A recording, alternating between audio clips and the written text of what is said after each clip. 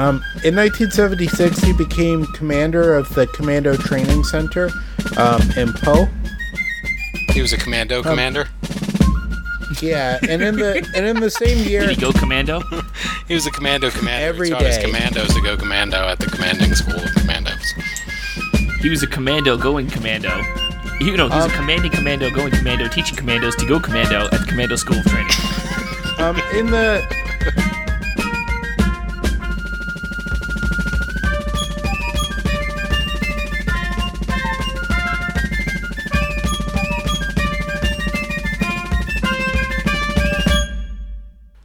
Welcome back to the Trilateral Troika. This is Steve, along with the other Steve. I have not seen Arrested Development. And Ryan. What do you got today, partner? So, Untitled Art is the brewery, and they have this. It's a seltzer, but it's called Ecto Green, and it tastes identical to the old High C Ecto Cooler. Don't say that to me, okay? Bro, it's delicious. I'm currently on a diet. Don't say that to me. Did you ever try the Cherry Cola hard soda? No, but I got the Coke Zero, or the Coke Zero Cherry in the fridge right now. It's fantastic. It's not No alcoholic. alcohol, though, right? Not alcoholic. Right? No. Well, I was- No alcohol. You should have some of the I can't drink during the week. sodas left over. I drank from the Super all Bowl. the sodas. Because they're only 100 Yeah. calories, so it's like whatever. But I think there was a cherry one in there. oh yeah, I did actually. I did have that. It was very good. I was gonna say It was very good. Those sodas were very good. Oh, so you did try the hard sodas. I did, Yeah. and they were Okay. way too sweet. I mean, of course, they're trying to mask the taste of alcohol and regret. Of course they're going to be sweet as fuck. yeah, with no sugar in it. It was just that I guess like an aspartame-y, It's like cloyingly sweet, you know. It was like, Yeah. what's going on here? But I would not say they were bad. I would say that I drank them. I didn't throw any of them out. The like Cherry the Cola Aldi one beer. tastes identical to like Coke Cherry or Cherry Coke. I don't remember exactly, so I'll leave that one on you. It was close. I think they used the same like cherry syrup, but there were some slight differences. I just had it Saturday, and I can't remember. Yeah, I can't remember. Well, at least at least you didn't have a bad experience with it. Nah, they were good. Yeah, and I think I mentioned a while ago that like apparently there was a study that came out that basically said, well, it wasn't a study, it's just a known thing that you can't burn fat when you're drinking. So your body, because your liver will only do one or the other. It's either going to burn Really? fat or it's gonna process the alcohol. But Really? I found that there's this guy on TikTok. He's a board certified nutritionist as well as a medical doctor, and he posted 2 studies that were meta-analyses that showed that that's not the case. That like you're not going to gain excess weight drinking as long as you account for your calorie count. That's what the studies show. yeah. But Yeah, the thing which is like there checks out. was like a meme going around that like, oh, you cannot lose weight if you drink, and it was like, well, yeah. That's dumb as shit. That Yeah. makes There- no sense. 'Cause Basically it's what they were 1 saying is, hour like- to process a drink. Yeah, but and that's what he was saying. Like alcohol cannot remain in your body, so your body gets rid of it, Well- and it puts like it preferences it. So whatever Yeah, it it's working prioritizes on, it, yeah. The main thing I will say to counter that is that being a fan of wrestling and watching a lot of wrestlers on social media Yeah. is that they do drink a lot of like hard seltzers. Yeah, they're great. Yeah. So I'm imagining, because these are also people who live that like not all of them are on the chicken breast like asparagus diet, but still like these are people who like have to watch their weight and have to be in a level of like physical shape that us like normal people shouldn't like strive to unless you're like a psychopath. Right. They said the other part of the study was that if you drink more than 2 to 4 drinks a day, that you will develop a big gut. Like that's basically what it said. Like you will that's what will happen. Like women are fucked by default because they have that little paunch that is just like a physiological thing for women because it protects that area of their body. But like men don't have it by default. You get it because you drink too much or you eat like shit later in life. So it's pretty crazy. Well, not even like Speaking not even of joking. alcoholics, I was gonna say I have people that I'll meet at work. Not you. I was going to talk about like speaking of alcoholics, and I don't want you to think I just called you an alcoholic. I was referring to whoever we're doing the podcast about. No, of course. Go ahead. Sorry. Real quick, I was just going to say that those people that I'll meet at work, and they'll tell me, hey, listen, like I drink a 12-pack of beer every day. Yeah, dude, what the fuck with that? I'm like, you can't do that. I'm like, you can't do that. Like, that's you're destroying yourself. Like sometimes I think I drink too much, and that's because, like, I'll have, like, a 6-pack over the weekend. Yeah, no, these people are killing it, dude. Yeah. So, but I'll tell them, like, look, if alcohol elimination out of your diet entirely is a thing that's not going to happen, which it's obviously not because you've been drinking way too much for too long, why don't you consider, because you're 400 pounds, why don't you consider switching to something like a seltzer instead of drinking like a fucking milk? Oh, that's pussy shit right there. No, listen, I've actually had quite a few guys be like, wait, you drink them too? Nice. And I'm like, yeah, dude, I drink the fuck out of these seltzers. Doing the Lord's work. And I'm like, yes.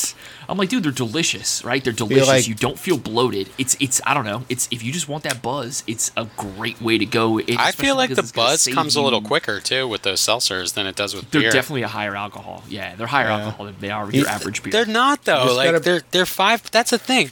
They're 5%, but I think it's because it's your average liquor. beer is like 4.5 or 4.7. It's like a average. It's like a malt liquor. I don't drink 4 or 5, dude. If you hand me a 4.5 beer, dude, you get out of my fucking house. Most people are drinking like a Bud Heavy, a Bud Light. If you're drinking a Bud Heavy, that's 5.5. And even if they're drinking like Bud Light, dude. Even if they're drinking like a Michelob Ultra, like a Michelob Ultra is like a 4.3, I think. It's some weird off number, but it's less than 5. 4.1, yeah. Oh, Coors Light. We used to pound like half a keg to get drunk. I don't drink like Coors because I don't support fascism, but ooh. Because the Coors family, if you know from Behind the Bastards and also the Dollop, that the Coors family was very much like behind like the John Birch Society and like trying to. Oh yeah. Are they behind? Is that how we got Birch beer? I don't think. I'm just joking. I'm just joking. Real quick, Steve, let me ask you something because I don't know. I can't remember. Yeah, what's up, guys? Exactly. If we covered this during our Patrice Lumumba series, but I just heard the most recent episode of Last Podcast on the Left, and they're going through MK Ultra, and when they're talking about the CIA, they're talking about a definitive plan that they had to assassinate Lumumba with a tube of toothpaste. How is that podcast? Yeah, I mentioned that with Sidney Gottlieb. Yeah, Gottlieb, and you said he sounded familiar, and it's like I'm sure he was involved in some other because he like was also Wile E. involved Coyote with the Castro shit.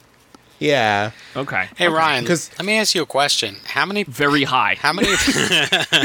How many people? I wasn't gonna. I was not going to even ask you about that. I was going to make a stupid joke about how many people do you think like just noped out of that podcast because they're like hardcore Republicans. Last podcast on the left. I'm out. Bro. I listen to this goddamn show. If you even have a cursory knowledge of horror, you would listen to it and you would know that it's a play on obviously the Last House on the Left. Yeah, I know. Yeah, I know what it is. So I mean, if you have even the slightest, I know it was a bad joke, but how high are you? Oh man.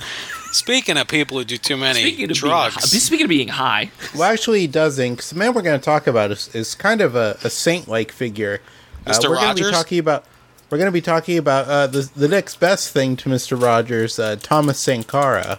Ah, Sankara? Sankara. Sankara. Not Sankara, the I think it's a wrestler. Yeah, it's a wrestler. So, in order to understand sort of where how do you spell this guy's name? Thomas the normal way, and then Sankara, Sankara. Okay, so Thomas the normal way, so DOMAS. It's TOMAS. The name is Domas. It's a good commercial. Anyway, well, it is a former French possession, so he could have gone with like some weird like Tomas. Yeah. So originally in the area that we know today as Burkina Faso, The French had arrived in the area around 1896. Sorry, the area of where? Burkina Faso. Where? Burkina Faso. Sorry, where is that? It is south of the Ivory Coast, Cote d'Ivoire. Yeah, I did a And QSO it is with north them of on the ham Ghana. radio this weekend. North of Ghana. Okay, I'm familiar with generally kind of where Ghana is. Okay. Not to like diminish the people of Burkina Faso, but it is an inland African nation that I think that the French kind of considered to be like a rounding error, because like the Cote d'Ivoire is one of the most wealthiest nations in Africa. Is the Cote d'Ivoire is that west of Ghana? It's to the northwest of Ghana. To the northwest of Ghana. Okay. Because it is like for a long time. I didn't check if it is recently, but for the longest time, it was the wealthiest nation in Africa that didn't like export oil. Right. Okay. Because one of the main exports from the Cote d'Ivoire is Ligma? Palm oil.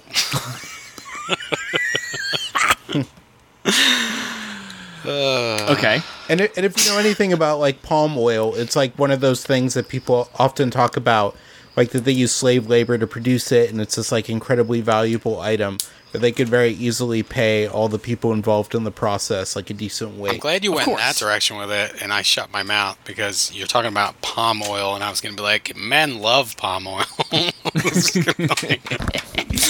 Oh my god. So the French would arrive and claim the area in 1896, but the local, one of the main local tribal groups known as the Mosi would resist them until the French would eventually capture their capital, Ouagadougou, in 1901. Say that again? Which is I'm gonna need you to come harder with these pronunciations, there, Steve. He did get a really good. He got a good butt in there. He was like, Ouagadougou. butt. Oh wait. And eventually what happens is that in 1919, some provinces from the Ivory Coast are broken off and brought into sort of the administration of what was then called the French Upper Volta. It looks like Ouagadougou. That looks like how it's pronounced. Ouagadougou. Ouagadougou? Yeah. I mean, that's what I'm getting from it. I don't know. I typed Burkina Faso, and the first thing Google showed me was Burkina Faso drinking age.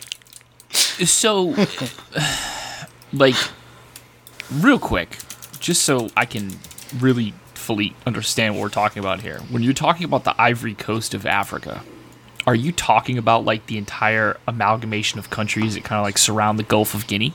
Or are we talking specifically about the Cote d'Ivoire? I'm talking specifically about the modern nation of the Ivory Coast, or Cote d'Ivoire in French. Okay. So, the area that comprise Burkina Faso is also sort of the terminus, or I should say where they begin many of the branches that become the Volta River, hence why the colony was called Upper Volta. Because the Volta River runs down into Ghana and then into the Atlantic Ocean. Damn, Africa's big. And it was part of what was called the French West Africa Federation. If you go to Africa, it's a good chance most of the places you go to, especially in West Africa, they'll speak French. Right. Yeah, okay. Makes sense. So in 1932, the colony was split up for economic reasons, and in 1937 it was reconstituted as an administrative division called the Upper Coast.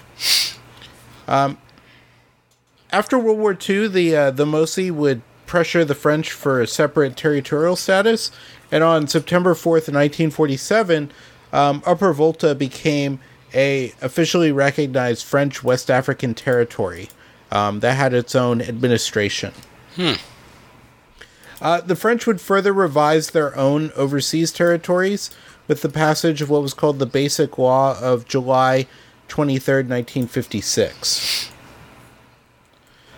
They would reorganize the colonies based on measures approved by the French Parliament as early as 1957, and they would ensure a greater degree of self-government among the territories within French West Africa. So this is like kind of like their process of decolonization. To a degree, because France, like I've mentioned before, is also kind of like the United States in South America, in that while these colonies are given a level of freedom, that if they deviate too much from what the French want, the French will come in and they'll do a coup d'etat and they'll put someone in charge that they like. It's not that Philadelphia freedom. Yeah. So wait, so did the French give them a little bit more leniency than the Belgians gave, like the Congo, for instance? I would say they give them much more, almost like a British level of autonomy. Which is basically don't fuck up, don't piss us off, and you can basically do whatever you want. Yeah, because the way the French see it is that they know that it's becoming harder and harder to take care of their colonies. During this time period, as we've talked about before, they're currently fighting an insurgency and independence movement in Algeria. Right. So they're just trying to keep like all their eggs together in the basket. Huh.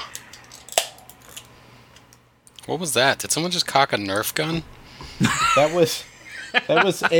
was a Galactic Cowboy Nitro from Left Hand Brewing. Ooh, nice, man. Amazing. I like Nitro pretty much anything. You can have me Nitro shoe balls and I love the Guinness Nitros with the widgets in them. I'm a big fan. Yeah, that's pretty much what this is without the widget, and I feel like their technology is a little more advanced than the Guinness company. How can it be more advanced if there's no widget? I don't know. Like, do you hear that sound? It sounds like a can popping, yeah. I don't think either of you are able to make academic remarks about the nature of the widgets in this beer. I think we should continue with the I just want to point out that I was a manager of the Brass Tap in Gainesville, so I have a robust knowledge of craft beers. You dissected some widgets? No, I actually cut the can open to see what it looked like. It was it looked like a snitch. Yeah, they looked like a little snitch. He looked at them, he was wearing like a jeweler's glass, and he was like looking just a at loop, the widget. Yeah. I was Adam Sandler in Uncut Gems, but for craft beer. Uncut Gems. Uncut Gems. And on December 11th, 1958, the Upper Volta became an autonomous republic within what was called the French community. Every time you say the Upper Volta, all I hear is the Mars Volta. I just hear vulva. the upper vulva? Well, people found this one, so it obviously exists. Oh, we are not safe for work. It's not the vulva that men are looking for, by the way. It's completely... If you can't find the vulva, the pants are on. Like, what are you talking about? Oh, my God. I can't find a vulva, Dad. Well, son... Sorry. Have you tried the zipper? Oh, my God. And then on July 11th, 1960, France agreed to give Upper Volta independence. The Republic of Upper Volta declared its independence on August 5th, 1960. Its first president was Maurice Yameogo, who was the leader of what was called the Voltaic Democratic Union, the UDV. Man, that sounds... And you said, what year was this? This was in 1960. 1960, okay. 1960 it is now... You said it is now known as Upper Volta in 1960. Yes. Okay. The Republic of Upper Volta. Gotcha. The Constitution provided for the election by universal suffrage of a president and a National Assembly for 5-year terms. Okay. But soon after Yameogo came into power, he banned all political parties other than the UDV. And also, too, he was viewed as being corrupt and was said to perpetuate neo-colonialism by favoring French political and economic interests, which had allowed politicians to enrich themselves, but not the nation's lower-class peoples. But doesn't he kind of have to have interests specifically with the French, being that this is still a French colony? Well, no, it's become independent. This is like right after. Okay, like air quotes, independent. Yeah. Why must you cut your air quotes into the air with karate chops? I don't get it. Because Yameogo, when he first comes into power, he's very much like he wants to be like the leader of Cote d'Ivoire, who we'll talk about. But But because like Burkina Faso or Upper Volta, as it is known now, is not really like a wealthy nation, he can't really go that far. Okay. They got the cash. So Thomas Sankara, born Thomas Isidore Noel Sankara, is born on December 21st, 1949, in Yako, French Upper Volta, and he is the third of 10 children to Joseph and Marguerite Sankara. 10 children. God bless that woman. God, are we sure they're not Irish? Well, they are Catholic. There it is. There you go. Because his father, Joseph Sankara, was a gendarme, a military policeman, who was of mixed Mosi and Fulani heritage, and his mother, Marguerite Kinda, was of direct Mosi descent. His dad was a cop, and his mom was... Well, his dad was like the military police, which is not really a concept we have in the United States, because all police are kind of the military police now. But What? we're like all police are like as heavily armed as if they're in the military. Okay.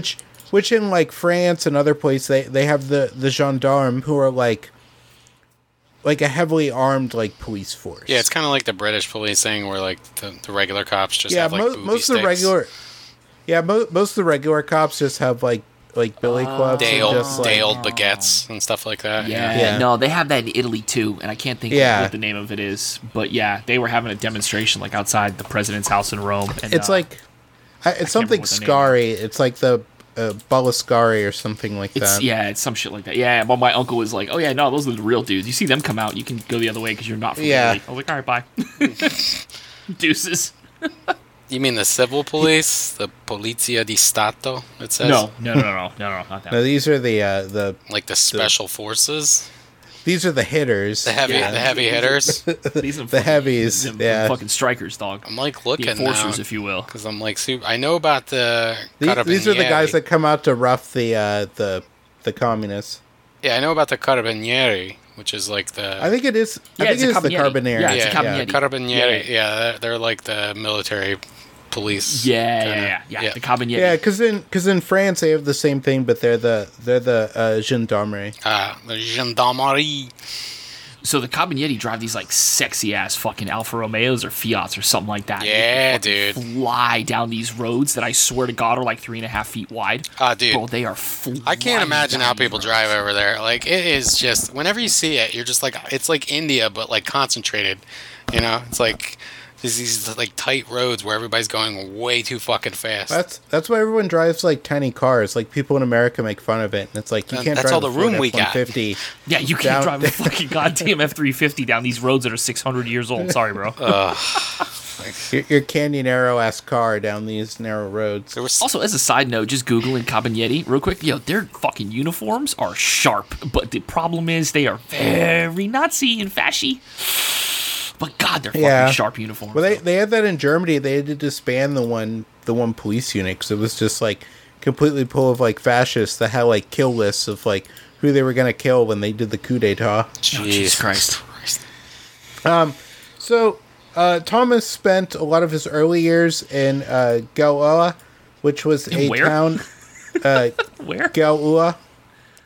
Okay. Which was a town in the southwest where his father was serving as a gendarme, and being one of the few children of sort of like an African functionary of what was then a colonial state, he enjoyed a lot of special privileges. Because remember, this is in 1949, so it's still under French rule. Okay. They lived in a brick house with other families. These bougie sons of bitches in a brick house. Of other gendarme, at the top of a hill overlooking the rest of the city. A brick house overlooking the city. This rich fucking piece of shit. He would attend a primary school at Bobo Dioulasso. Next, you're gonna tell me he's got indoor plumbing.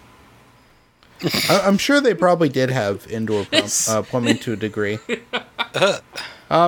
he applied himself seriously to his schoolwork, and he was and he was known to excel in both mathematics and French.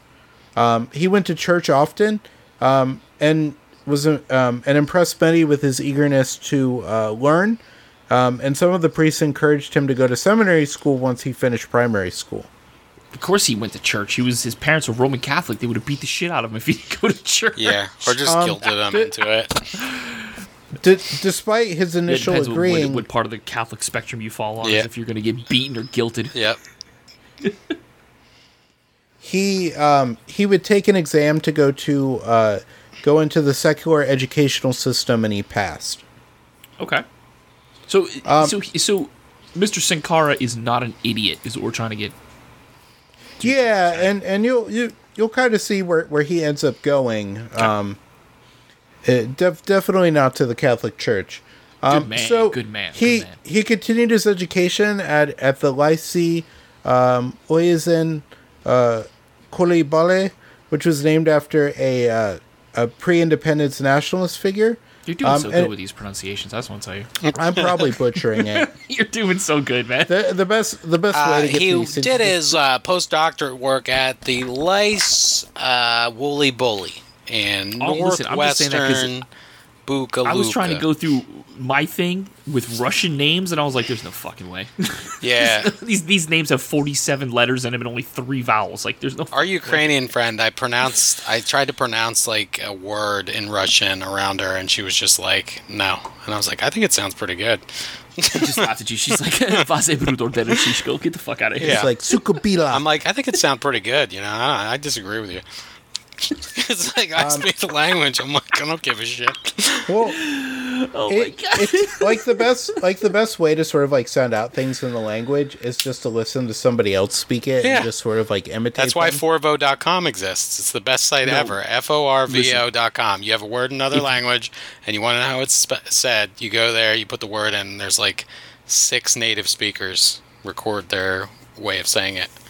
So this is the key, and I learned this from living with 3 Spanish roommates growing up. Okay, all of them were bilingual. They were all mainland Puerto Rican, Spain, right? Or like Puerto Rican. They're all Puerto Rican, okay. Right? So, and I was really trying to like really learn. There's no Castillo. I just want to know if you were lisping. That's all. Yeah, no. It was not Castilian. It was like if you want to talk to different people, it was like the shitty Spanish, if you will. I don't know, depending on how you look at like that type of Spanish. Cubans, because if you're Cuban, man, you look down on Puerto Ricans. It's fucked up. Yeah, I've definitely heard which is crazy because they speak bits. They speak the same shit. Yeah, they speak pretty much the same version of Spanish. I've heard the Joey Diaz like bits with. It's literally the difference between que pasó and que hola. Like it's literally he had what's his name on? They were talking about it. That TJ English guy. Yeah, but so long story short, my roommate taught me, he said that the easiest thing to do if you're learning to speak Spanish is you don't learn every fucking word. And I was like, what? He goes, if you listen to Spanish speakers, he goes, we mumble a lot. He goes, we're just mumbling shit. He goes, if you say the important words, like you say you're like going to the store, just say leaving and store and just mumble everything else. And I was like, fucking, what? Yeah, that was the secret to like Chinese. Like people are like, because everybody talks about tone in Chinese and like, how you gotta get the perfect tone. And like most Chinese like native speakers don't speak the same tone because it's all based on like where you're from is where like the tone can be and like how it's said. Yeah, and there's 5 million different tones. So what you do is you just speak it fast enough, and because a lot of it's just based on like inference. Mm-hmm. So like if you just say it fast enough and with enough confidence, they'll know what you mean. Yeah. Yeah, and he was like, honestly, he goes, if you listen to Spanish songs, he goes, you don't need to know every word. He goes, if you're trying to have a conversation with somebody and they're speaking really fast, just pick out the important words that you can hear, and you can get the like overarching idea of what they're saying, and it'll allow you to respond. Yep. I was like, wow, you cheating fucks. Anyway. So, Thomas going to the Lycée was like a big development for him because it's a boarding school, so he leaves his family's home, and he goes to another city, Bobo Dioulasso, which was the commercial center of the Republic of the Upper Volta. While there, he would become friends with Fidele II, who becomes a friend of his and also a future minister in his government, and Sora Mane Torre, who was another person who will collaborate with him in the future. Okay. His parents wanted him to become a priest, but he chose instead to enter the military. The military at that time was popular because they had just ousted a despised president. It was also seen by young intellectuals as like a place where they might help to learn a way to discipline and sort of improve the inefficient and corrupt bureaucracy of the country, and also counterbalance the influence that traditional members of society, such as like tribal chiefs, had over the country. All right. And as he was accepted into the military academy, he also did so with the scholarship. And this was because even with his sort of privileged background that he comes from, he couldn't actually afford the cost of an education. It was expensive in Burkina Faso? Like Sally Mae's got her fucking goddamn claws in student loans over there. Well, too. that his parents didn't have enough money to like pay for him to go to the military academy. Okay. But he scored well enough that they had a scholarship for him. Okay. Got it. He basically bright futures if you live in Florida. Yeah. he entered the military academy, Cadiogo, in the capital. Yes, Cagliostro. With the academy's first class in 1966, then at the age of 17. He would witness the first coup d'etat on the country, which was led by Lieutenant Colonel Sengoule Lamazana on January 3rd, 1966. Okay. Robert Goulet Manzanas. Yeah. So it only took 6 years for the first coup d'etat to take place, huh? You're goddamn right. Yeah. So what we're talking about is, what I'm gathering is, we are not talking about a stable government. It's not stable at all. I like just the extended silence where it's like, God damn, no, bro. It's Africa. I mean, a lot of those governments are, right? They're Well, remember, because unstable. the Europeans set it up to fail. Right.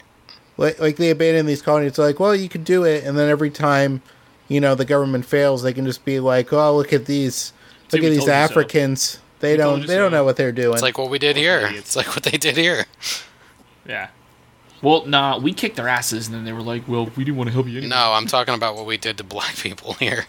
Oh. With like redlining and all that shit and setting people up to Yeah. fail. Yeah, The Great Migration happens and they're like, no, well, you can come here, but we're going to charge you double for rent and fuck you. You can never move out of this neighborhood.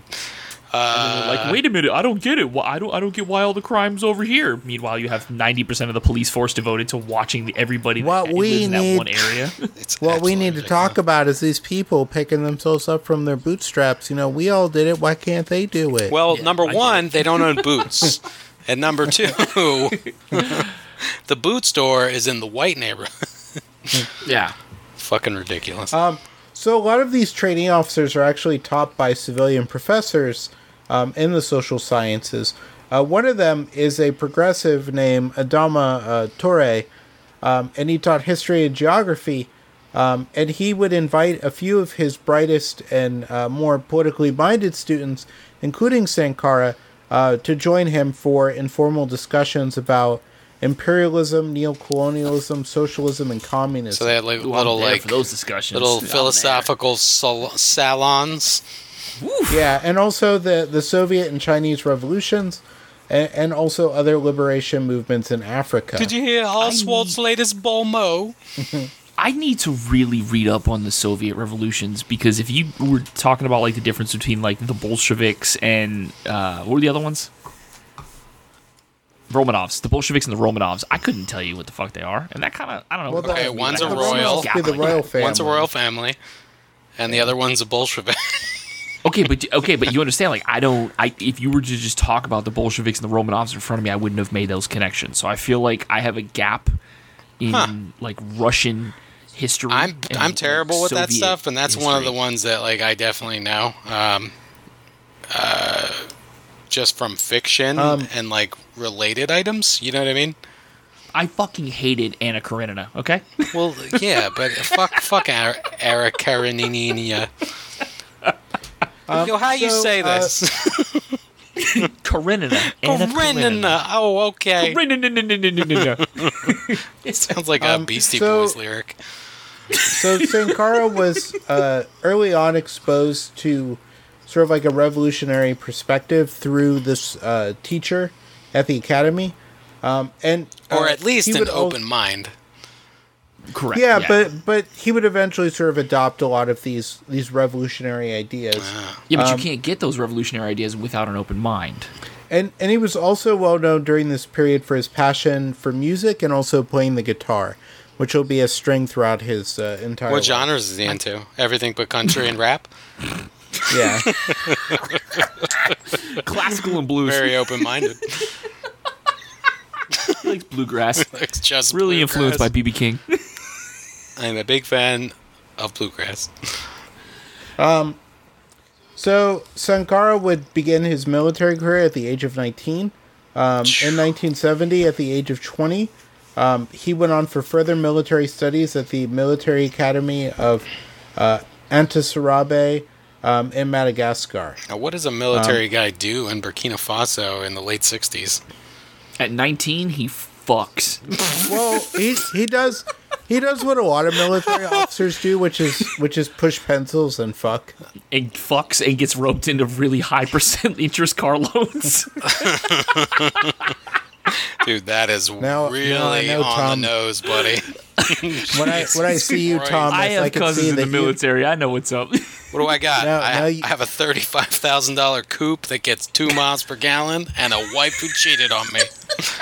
And a 19, wait, no, I'm sorry, not even 19, a 29% interest rate on a fucking Camaro. Now I know Thomas's 29% interest rate seems high, but you're gonna pay off this loan in no time.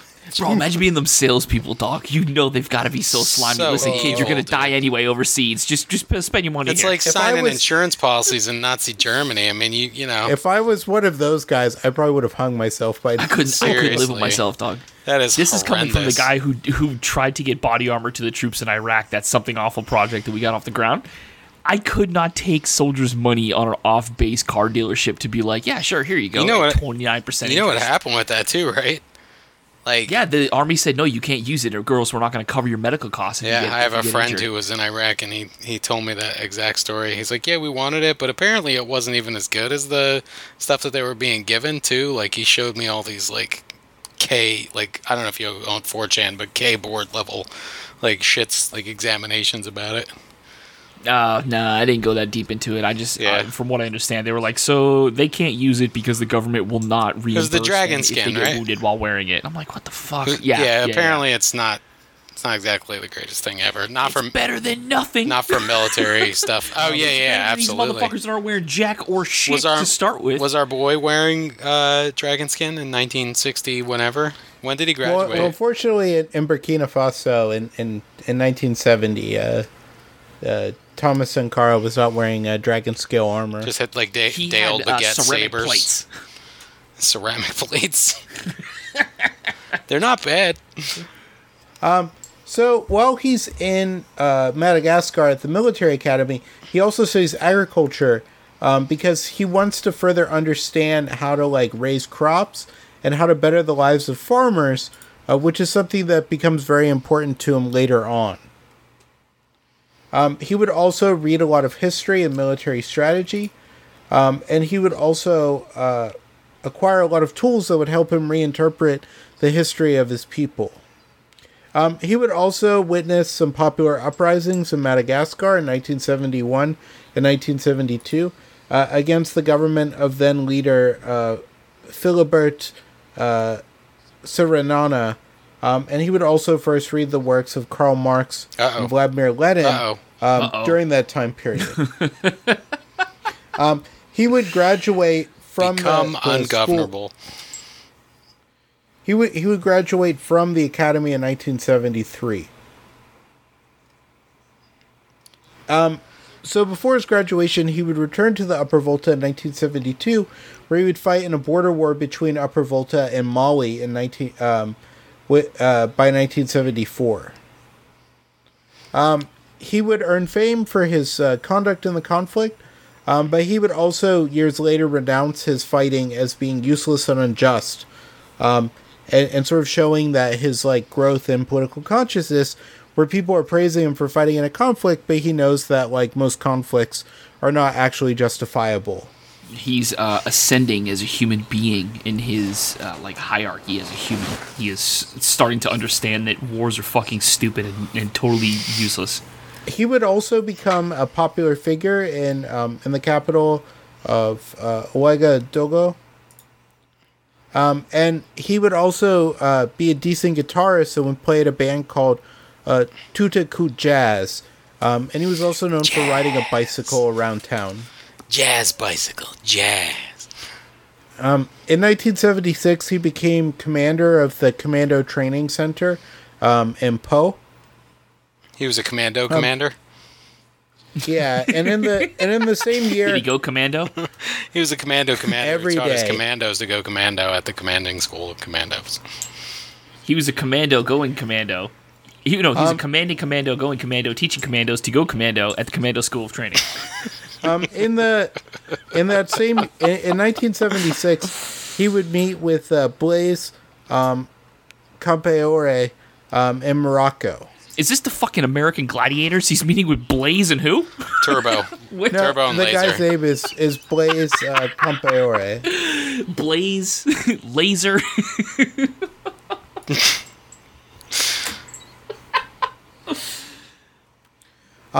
So it was during this time that the current president, Colonel Seye Zerbo, a group of officers would form a secret organization called the Communist Officers Group.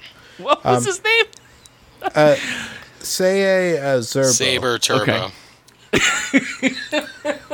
And the members of this group would be Henry Zongo, Jean-Baptiste Emmanuel Bocare Zorg. Lingane, Blaise Compaoré, and Sankara. There go the American Gladiators again. Actually, you know what? That's not right. These are the Burkina Faso Gladiators. Yep. The BFG. So despite being a member of this secret organization of communist officers, Sankara is appointed Minister of Information for the Zerbo government in September of 1981. So Sankara initially, when he becomes the Minister of Information, he differentiates himself from his peers because he bikes to work every day instead of driving a car. Look at this fucking hippie. While his predecessors would censor journalists and newspapers, Sankara would encourage them to write investigative reports and also allow the media to print whatever it found. Okay.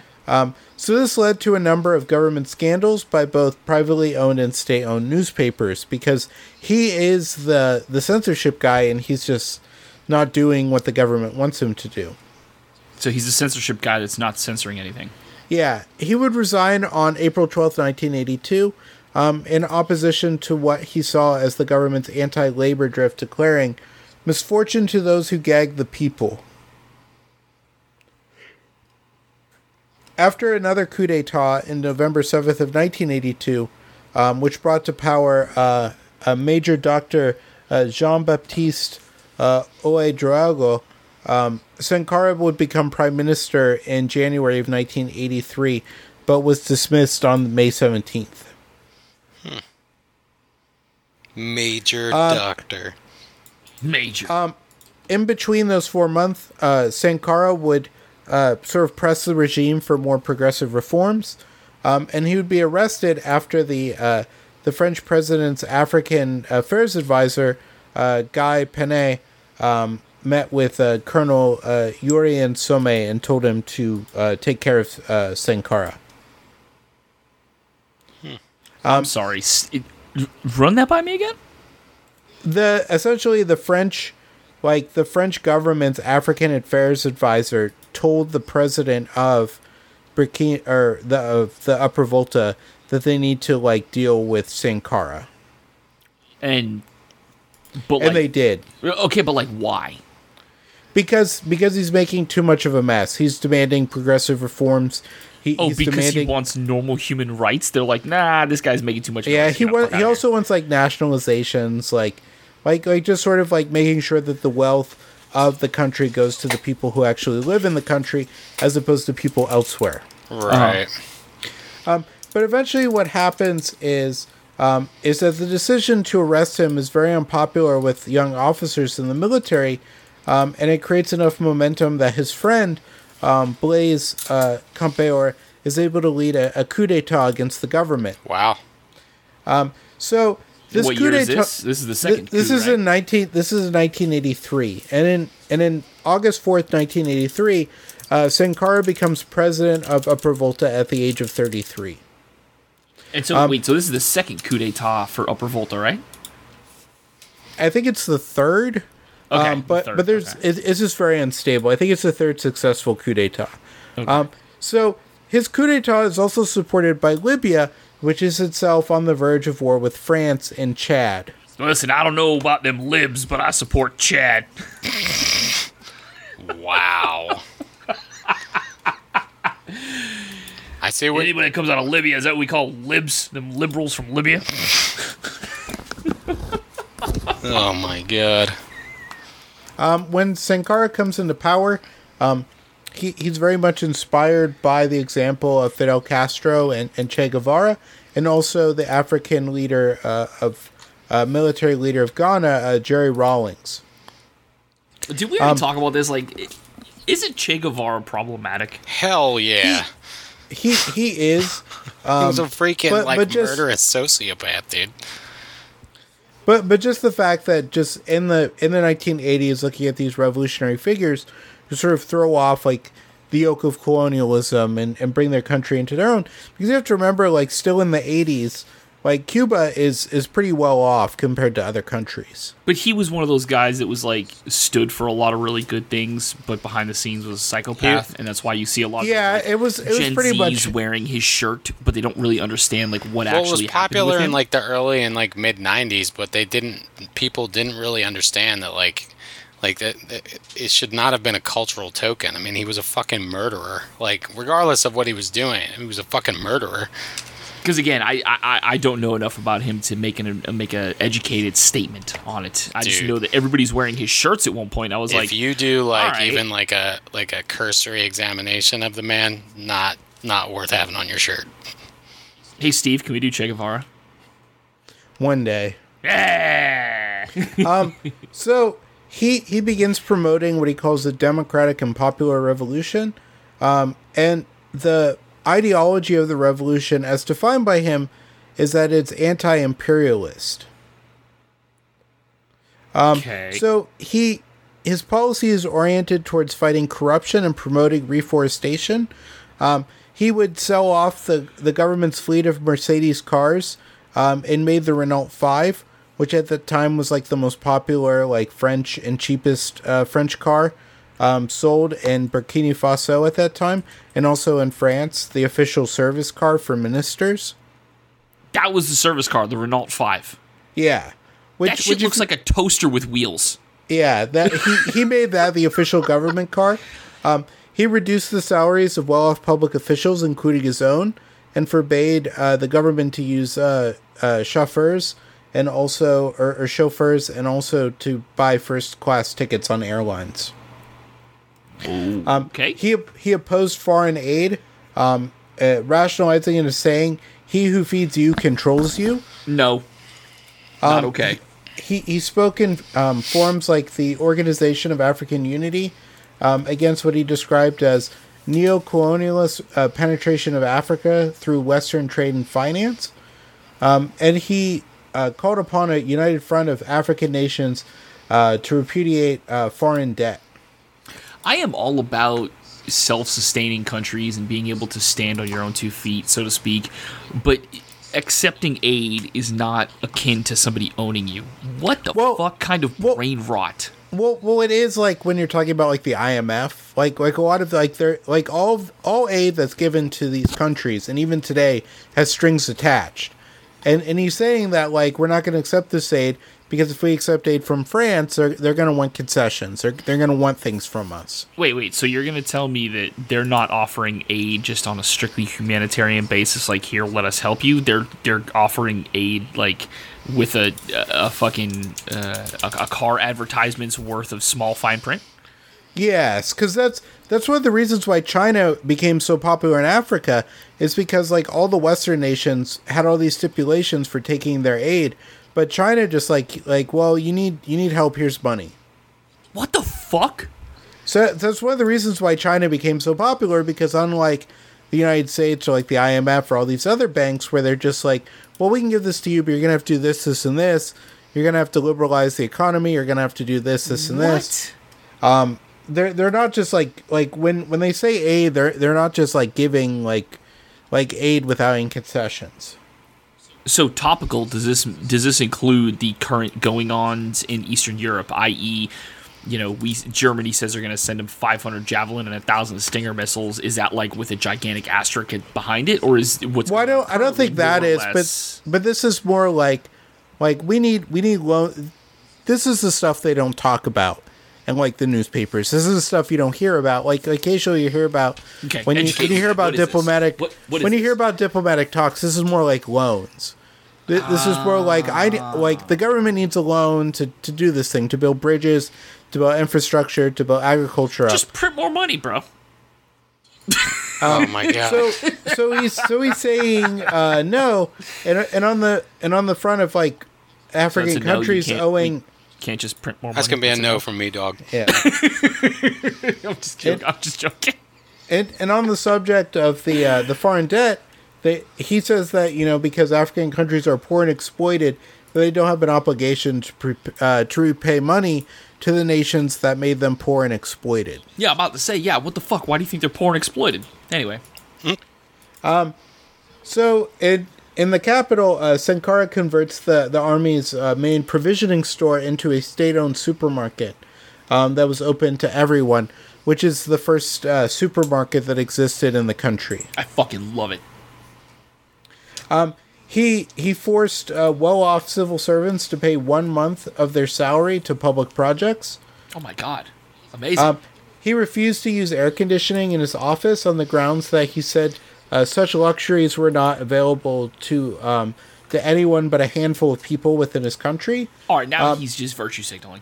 And as president, he lowered his salary to $450 a month and limited his possessions to a car, 4 bikes, 3 guitars, a refrigerator, and a broken freezer. God, Fox News would be all over that. He says he's limiting himself, but he owns a refrigerator. Can we really believe him? I've heard one of his suits is white. That's what I heard. He says he owns 4 bikes, but those are name brand cream-colored suit.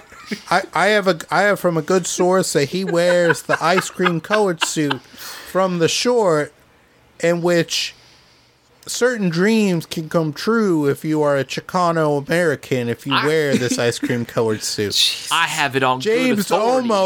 James almost wore this suit, and as a homeless man, he was able to pass into popular society, from what I have told. I have it on good authority that he keeps his refrigerator at the lowest settings.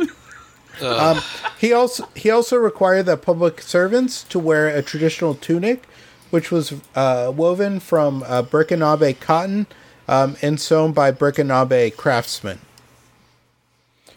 He was also known for jogging unaccompanied through the capital in his tracksuit, and he would pose in his military fatigues with his mother-of-pearl pistol for pictures. He used to jog with a tracksuit, like a Slav, like an Adidas tracksuit. Straight up, Slavo. Did he do the Slav squat too? Yep. Wait, did he jog with the mother-of-pearl handled pistol? That was in his military fatigue, so I think that was like afterwards. Okay. That'd be so gangster if he was like jogging with a pearl-handled pistol. Oh god! When he was asked by people why he didn't have his portrait hung in public places like other African leaders, he replied, "There are 7 million Thomas Sankaras," which is referencing the population of Burkina Faso at that time, which had 7 million people. Listen. So, excuse me. So I really like this guy. Does that mean that he's gonna get fucked real bad? Anyways, and going back to him being a guitarist, he also wrote the new national anthem himself. Dog, what? Okay, you know what this does? And I'm sorry to bring this topically again, but this gives me really bad vibes for what's going to happen to Zelensky. Zelensky's fucking great. He's a fucking... If you believe the propaganda, and I'm going to say propaganda loosely because a lot of it is official, but like, that dude is staying in an active war zone with a gigantic target on his back. Like, that guy deserves to have folk songs written about him. He was pretty funny, especially in that skit where he's... Because he used to play the president on his variety show. And he won Dancing with the Stars Ukraine edition. Like, dude is... It's very difficult, you know? He's a triple threat. I feel like bad things are going to happen to him because all these great people, it's like, yeah, we're going to dump you in acid stop you and right send there. your family teeth. Bad things are happening to him right now. Yeah, bad things are happening to him right now, but I think... Worse. No, I think saying, probably like, real bad. I think he and Ukraine are going to get out of this. Really? Like, it's not going to be good, but I think at the end of this, like, they're going to come out as an independent nation. Of course they're going to come out as an independent nation, but the question is, I think you guys, to every nation around I want that to happen, but I don't think you guys are right at all. I mean, not to get on a tangent, but they're almost on day 12 of the invasion. They haven't even taken any major population centers. Cost. This is this is such a mess right now for Putin. There's no way he can pull out. He can't stop. No. He's pure ego. No. He's just he's a big red dick. Like he's this not gonna. This was me in high school. There's no way I can pull out in time. Yeah, none. No. He's either gonna destroy the country or take it. I don't see it going either way. Way. Let me ask Steve, because you're more educated than I am. Knowing everything that we know as is current on March 7th, knowing that Putin is literally surrounded by yes men and out of his mind, and more than likely does not understand what the actual on the ground looked like from the Russian perspective. I feel like he's being lied to, but like, being that you are far more educated than I am, how do you honestly think this ends? This ends with Putin just saying fuck it and firing a nuke? I don't think it ends with that. I think it's going to end. I think it's going to end with some like quasi like Operation Valkyrie, where like the oligarchs in the military or whoever are going to like make a plot and they're just going to kill him. They're going to say like, well, you know, Putin killed himself. So what's Operation Valkyrie? Was that Osama bin Laden? No, Operation Valkyrie was the plot to kill Hitler. They were going to kill Hitler. Tom Cruise tries to kill Hitler. Yeah. It was a plot by members of the Wehrmacht that they were going to kill Hitler, and they had a plan set up because there was a stipulation in the Constitution of Germany at that time that if the leader died, they could declare like a state of emergency, and they would declare the state of emergency, and they would use that to like take out the SS and like take control of the government. So this is the point. What year is this happening in Operation Valkyrie? I think it was either in 43 or 44. It was like so we're talking like towards the end of the war. Like, okay, there's a good movie about it. You want to know what the name of the movie is? If you fucking tell me this Tom Cruise movie one more time. It's called Valkyrie. The name of the movie is. I've never seen it, but I know what you're talking about. And it's not about the. We're not talking Iceland Valkyries. We're talking the plot to assassinate Hitler by the Wehrmacht. So it was one of the reasons why Rommel got hung, was because they had named him as one of the people they would use in like a post-Hitler government, even though he wasn't like directly involved in the plot, because his name came up as like someone they could probably trust to be in the government. He got killed. Okay, he was pretty. That made sense too, because he was pretty anti-Adolf. Desert Fox. He was anti-losing. He was pro-genocide. They were all pro-genocide. All the Wehrmacht people were pro-genocide with the Hunger Plan and like all that. Yeah.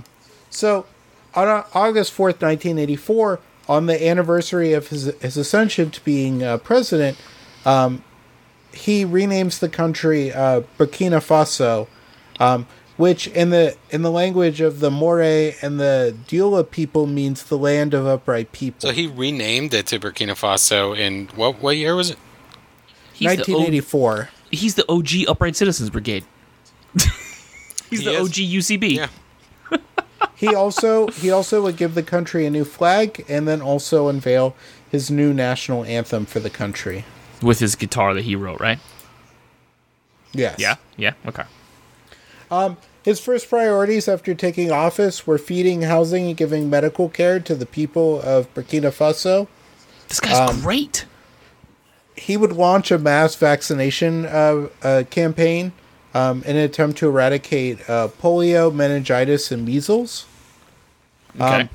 From 1983 to 1985, 2 million Burkinabe were vaccinated, which is about a third of the country. Prior to his presidency, the infant mortality rate in Burkina Faso was about 20.8%, but during his presidency, it fell to 14.5%. Really? Okay. It was also the first administration in Africa to publicly recognize the AIDS epidemic as a major threat to Africa. Yo, the more I like this guy, the more afraid I am of his untimely demise, which I'm sure is coming. He would also take large-scale housing and infrastructure projects. He would create brick factories in order to build houses in an effort to end slums within urban centers within Burkina Faso. Oh, this guy's so awesome. He would also fight deforestation. He would create what was called the People's Harvest of forest nurseries, which were created to supply 7,000 village nurseries, as well as organizing and planting of several million trees. Oh my god, Steve, I need you to stop telling me how great this guy was, because every time you tell me some awesome shit he did, I'm just like, this guy's gonna get his head chopped off, isn't he? He would also promote programs to create more roads and railroads to connect the country. Oh yeah, he's gonna die. Anybody that promotes like civilian infrastructure that doesn't like line pockets for anybody, it just provides like the actual citizenry with better ways to get around is gonna die. If you're trying to take a ride on the Reading. Oh, I know it gets better. I'm not. I know you're gonna keep going. We'll know to say like how it, like this guy's gonna get killed. Under his watch, they build over 430 miles of railroad. Which is also aids the manganese extraction industry in the country, and what they called the Battle of the Rails. And he does this without any foreign aid or outside money. Oh God, he's so screwed. Did you just say manganese extraction? So yeah. So there's manganese. a vital resource in this country. Oh fuck. Yeah. And he paid for it with no fort. Oh no. Hey Steve, have you ever heard of the Banana War? I feel like it's what's his name? JR. That's the United States music. Oh my God. That's the United States music. By God, that's France with the chair. Oh no, they're going after the manganese. Oh my God, that man's a father. He's building trains. We gotta stop him. And he purposely did these programs as well to prove that African countries could be prosperous without the aid of outside nations. No, of course they can. No, Steve, because Africa is resource rich. They are hood rich, if you will. Look what happened to Black Wall Street. Okay, I mean, it just doesn't work. All right, at the end of the day. Yeah, it doesn't work when white people come in there like, nah, y'all doing too good. And kick over the fucking goddamn fire and kill hundreds. Yeah, white people are like, y'all are doing too good and flip the board. I like people that like dismiss that kind of like historical inspection too, right? Like nowadays, because they're sick of hearing about it. And it's just but 100%. Don't bring the conversation up if you can't deal with the fucking reality of it. You know? Yeah. It's ridiculous. All right, so we need manganese for iPhones. So, and the iPhone plot started in about the 80s. So, Elon Musk is over there with a fucking rock hard erection. Yeah. Yeah, Elon Musk is sweating and has a weird horny look on his face. If you guys don't give me this manganese, you're all pedophiles. Sankara would also initiate a literacy program because at the time of his ascension, the country's literacy rate was at 90%. 90? About 90%. That's got to be higher than the United States. I need to look that up. So within the first couple of years, the literacy campaign is very, very popular. Oh my God! And by the end of they were 90. They were. I'm sorry. I don't mean to interrupt you. They were 90% literacy rate. Illiterate. Oh, 90% illiterate. Oh, I thought you said literacy. Fuck yeah, I thought you said No, but- literacy. I was fucking No, but- shocked. No way. The United States is not even 90% literate. By the time that by 1987, the country had reached a 73% literacy rate. Okay. That is admirable. 73% is pretty damn high for a country that was 90% illiterate. Like, when he came in, it was 90% illiterate? Yeah. Holy That's shit, dude. yo- He was only in power for, like, like a decade? Not even. Yeah, Not he even. wasn't in power that long. Take a wild guess what the United States literacy rate is as of 2022. Without Googling. 69. Nice. It's like 89 point something. It is 79%. That's so bad. I thought you said that he. Now, had is that 90% counting literacy babies? rate. Like, babies that can't read? No, it's adults. It's adults. It's among adults. Yeah. I'm fucking joking. They're you not absolute quizzing assholes. fucking 9-month-olds being like, you can't read, you fucking- stupid bitch. Fucking douchebags. Look at this dumbass baby. One more reason to Man, know we're who gonna you have to fucking take your talk kid to. away from you because he can't read. It's 6 months. Yeah, well, maybe you should Yeah, all work. that goo goo maybe you gaga should shit work don't fly harder, over huh? here. There It's now would be fatwa against babies. Oh my god. How the fatwa? there would be a You got fucking fatwa, Larry. Jesus Christ. there would be teacher strikes against Sankara, which he would counter by creating what he referred to as revolutionary teachers. So, in order to replace 2,500 teachers who were fired over a strike in 1987, anyone who had a college degree in the country was allowed to be a teacher. Wow. I don't know about all that. They would be given a 10-day training course before beginning to teach. I mean, this is not that much different from like teaching in Florida. What? I thought you needed at least a bachelor's to teach in Florida. Nope. Well, no, that's what I'm saying. All these revolutionary teachers have a bachelor's degree. It's like you have a bachelor's degree, you take this course, and then you can be a school teacher. Oh, I thought you needed like a bachelor's in education. No. No. I know in New Jersey you do. You have to have like you have to get a Massachusetts. You absolutely you have to have yeah. a master's in education to teach at the high school level, I think. Oh fuck! Hey, you know what? That's my bad, bro. I'm fucking. You know what? I'm once again trying to compare Florida's education system to anywhere that's not a third world fucking. Oh, it's a country. joke. It's like Sorry. it's like getting cops to apply down here. I mean, they Sorry. lower the Yeah. standards because no self-respecting person with like a bachelor's degree would want to become a police In officer. criminal justice. Yeah, they wouldn't want to no. become a police officer. no. That's pretty much what it is because it's a shitty job. So they pretty much have lowered the standards to the point where literally like the stereotype high school bully applies for the job. It's terrible. And gets it. And they get it. That's Absolutely, why I they really get laugh it. when there's dudes that can't get hired by the police department and they have to go work in the jail first. I fucking die laughing. I'm like, bro, how bad are you that you can't get hired by the cops, man? Fuck. Like, come on, man, for real. After Sankara comes to power, he begins creating a system of courts called the Popular Revolutionary Tribunal. So what originally the point of these tribunals was to try former government officials in a straightforward way that the average citizen of Burkina Faso could participate or oversee in the trials of these people who had held back the country and been against the revolution. Okay. They would place them on trial for corruption, tax evasion, or quote-unquote counter-revolutionary activity. Oh, I love too that. broad. That's Too broad. That's the best Too broad. thing ever. We're going to put you in jail indefinitely for counter-revolutionary activities. What did I do? the- You spoke French, motherfucker.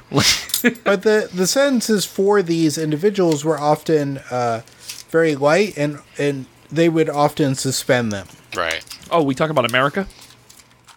Oh, never mind. And the tribunals were often alleged to be only show trials, just to be done for the public. We are Dun talking about dun America. dun Gotcha. dun dun dun dun. The U.S. Dum-dum. the U.S. State Department would say that the procedures of the trials and the protections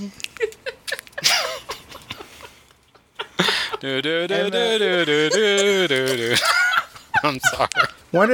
One of the most damaging shows. One of the most damaging shows in American history. Law and Order. Why? Because I'm gonna of tell the you way it something. like The kind of first puts time- the system on like a pedestal where it never does Well, anything yeah, wrong. because it was the first show in American history to make prosecutors the heroes. Yeah. And And it just sort of made the defendants like they're automatically guilty, like they're automatically wrong. You know, the prosecutions are the Right. one who are correct. And in the minds of the average American, you know, they began to emphasize more with the prosecution, the defendant. It's not to say that all prosecutors are bad, but when you create a model, you know, But where the most- prosecution is the hero. most prosecutors Then it are doesn't jive with your innocent until proven guilty theory. most prosecutors are that guy from Better Call Saul, that like slimy dude who's like eating his lunch at the Yes. urinal. You know, like Yeah. that's a prosecutor. The only people I will give, leeway to are public defenders, because those are the people that are doing it for like little or no money. They're trying to get through law Public school. defendership and, they should be actually care. Public defendership should be paid extremely well, in my opinion. 100%. 100%. Because it they're would fucking attract great. it would attract better quality lawyers that have a vested interest in actually getting it done. And the problem is on both sides of the aisle, it's like Here's the thing. You get really, really, really good attorneys that are public defenders Sometimes. because they have to do as an attorney, you have to do some time public defending if you're doing criminal law. right. So like you have to. So at some point you're gonna be a good attorney in public I defending. didn't know The problem that. is, like you said, nobody is gonna stay as a public defender because you're not getting paid jack shit. But imagine like what I mean? imagine manganese though, like a lot of it. All that manganese just rolling around in it. What I'm saying is, if Thomas Sankara had a public defender, I would sue the he shit might out of not you have for some manganese. Well, one of the main problems with the Revolutionary Defense Committees is that they do not have a public defender, and that the defendants have to prove themselves innocent without any representation. I'm sorry that you don't have a constitution like America does, brother, but that's a purely American And thing. initially, the courts are loved by the people because the previous regimes had been so corrupt. But what eventually happens is that eventually the courts move on to what are called "quote unquote" lazy workers, who were often I put a lot of time in today. That's not fair to me. who were often sentenced to work for free or were fired from their jobs and discriminated against because they were not felt to be good workers. And often these courts do, as often happens in these sort of revolutionary situations, the courts were used just to settle scores and humiliate their enemies. Yeah. Okay, this is an issue. But one thing that happens with the revolutionary tribunals lead to what's called the Revolutionary Defense Committees. These, officially called the Committees for the Defense of the Revolution, the Comité de Défense de la Révolution, were formed as armed organizations that were to be a counterweight to the power of the army, as well to promote political and social revolution in the society of Burkina Faso. Checks and balances only work if there's actual punishments that get doled out for refusing to abide by the rules. Right. But if you just say fuck it and nothing happens to you, the checks and balances doesn't mean dick. Hence, Well, these are kind of like the Soviets in that they're not attached to state power, hence, and they're sort of given a space within the state in order to sort of determine affairs. And he based this sort of on the model that was created by Fidel Castro when he made the Committees for the Defense of the Revolution in Cuba. He was these groups were often accused of being too heavy-handed, of being thugs, and also being gang-like. thugs, killers. We're talking like brown. We're talking like brown shirts then. Well, they would meddle in the everyday lives of people. They would use their power to settle scores or punish enemies. But Sankara himself would note that they were a failure. That he didn't mean for them to be this way. Which I think is one of the things that you should give Sankara. Where like a lot of people, like Fidel Castro would apologize for some of the excesses of the revolution much later on. this is still ongoing. Like, Sankara's only been leader for a couple of years, and he's already saying, like, yeah, these guys should have done that. I'm sorry, this isn't what I meant to happen. It's a lot different from Fidel Castro 40 years later saying, like, yeah, we went too far. Not even, comparing him to Fidel Castro, but the ability as a human being to say, hey, yeah, this was a failure, especially when you are considered the leader of a country, it's something to be lauded. Something to be said about that. It should be lauded. You do not see high-ranking officials often saying, yeah, this was a mistake, we fucked up, we're sorry. Like, that doesn't happen. It's just not a thing. But that coupled with the failures of the teachers movement, and also which, by the way, is why you need term limits in every single area of government. 100%. You do, Steve, but he only reigns for about like 4 years. No, I mean I'm talking about in the U.S. I was not. Yeah. Just in general, just any country, there should be term limits. Yeah, like there's no way. Like, I hate to say it because it's better than Trump, but there's no way Biden should still be in government. Well, no. He's been in it for fucking 35 years or whatever. The dude is fucking, like, literally, you can see his dementia when he makes speeches. Like, no, get off the fuck. No, bro, no. Well, I was pointing out to a guy sort of, like, going against the claim, that what's happening now in Ukraine is because of, like, NATO, and that, like, Boris Yeltsin chose Putin because he was worried about NATO expansion. I was like, no, like Yeltsin was only worried about, like, getting out of jail. Like, I don't think Boris Yeltsin even thought that the guy that was going to replace him would be in power 20 plus years later. No, fuck no. Because if I'm not mistaken, back when Putin was first put into power, they still had elections like every 4 or 6 years, right? Yeah, which they still do, but he just cheats at them. Well, but I mean, like, even back then, like... But Yeltsin still had to, like... He still had to campaign. Like It wasn't like Putin where he knows he's going to win. Which like, I got 96% of vote. Oh, yeah, this is totally fair. Totally real, bro. Which we talk about in our apartment bombing episode. Nah, you don't need to count the votes. This is totally real, bro. Totally real. 99.9%. And we will take care of 0.1%. We'll take care of that. That's not a big deal.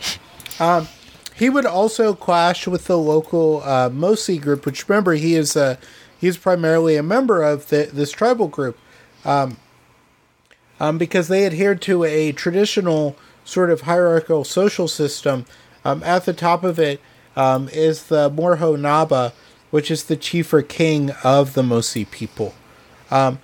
Sankara would view the institution of the Mosi people as an obstacle to national unity, and he proceeded to demote the Mosi elites.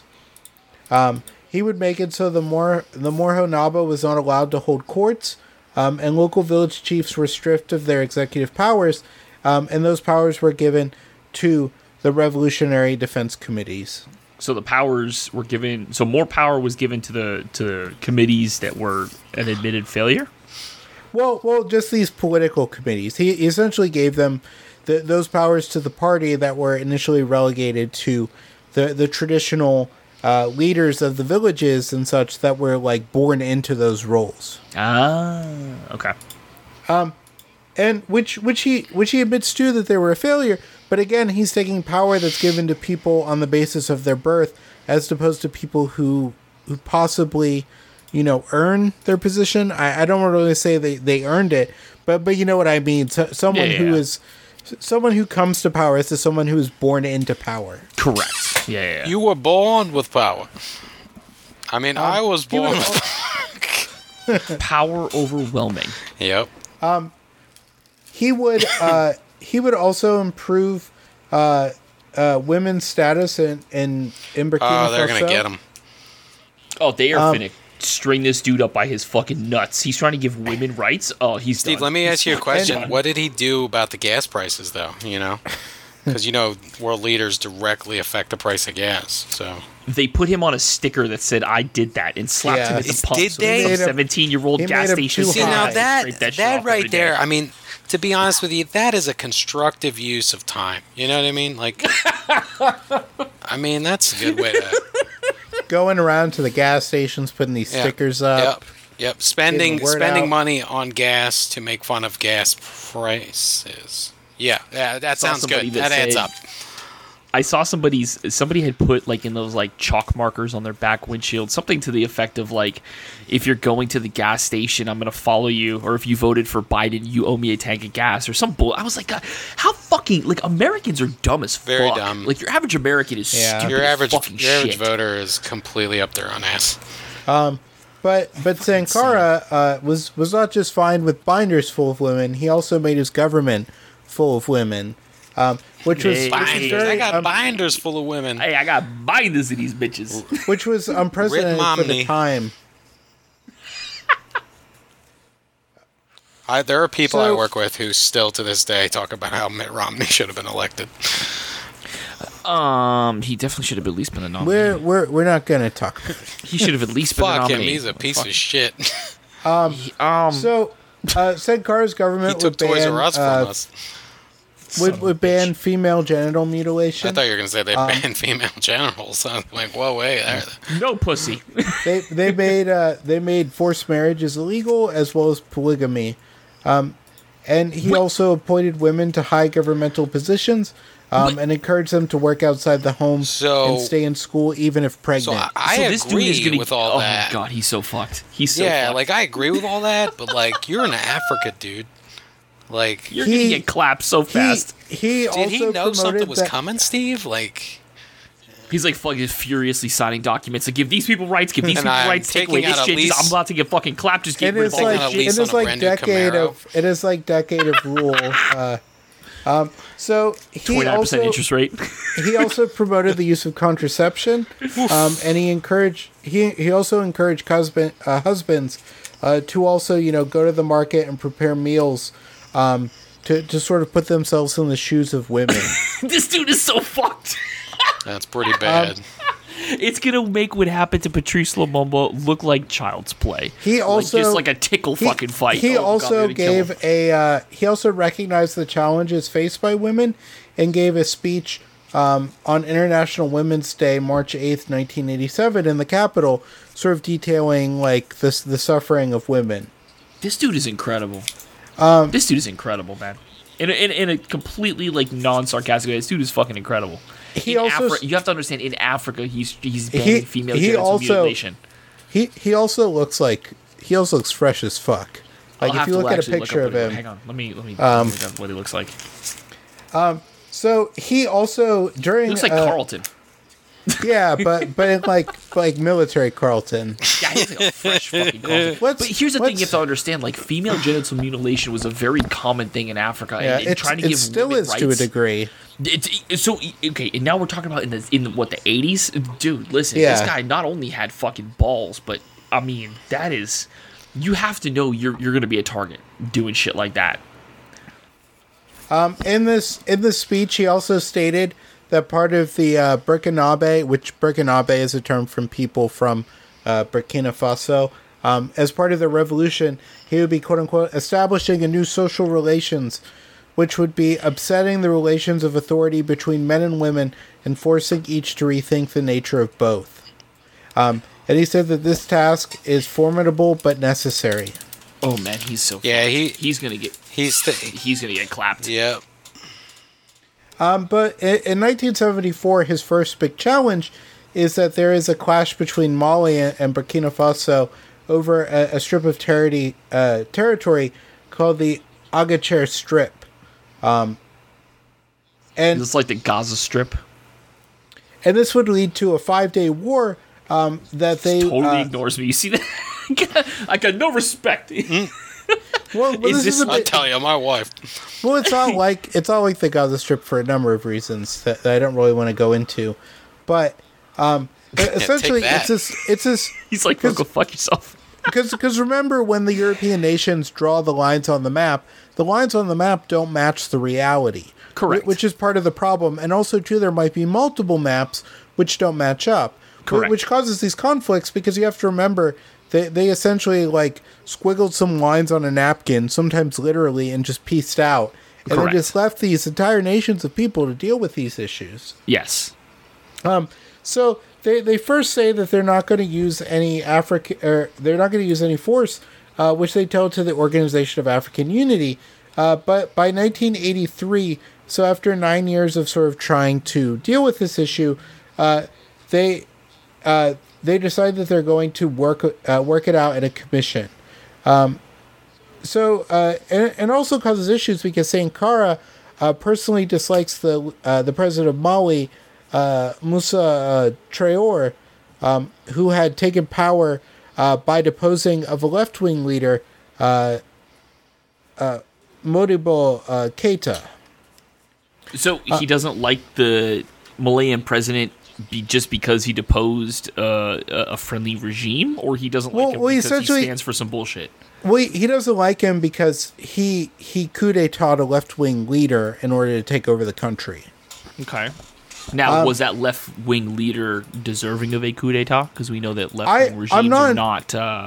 I'm not entirely sure, but I think, like, in general, he saw it as unjustified. Okay. So, on September 17th, Sankara visits Mali, and he meets with Traoré. The Algerians are the mediators in this conflict, and they agree that the border dispute will be settled by the International Court of Justice, and subsequently petition the body to resolve the issue. In July of 1985, Burkina Faso declared that the Malayan Secretary General of Economic Community of West Africa, Idrissa Keita,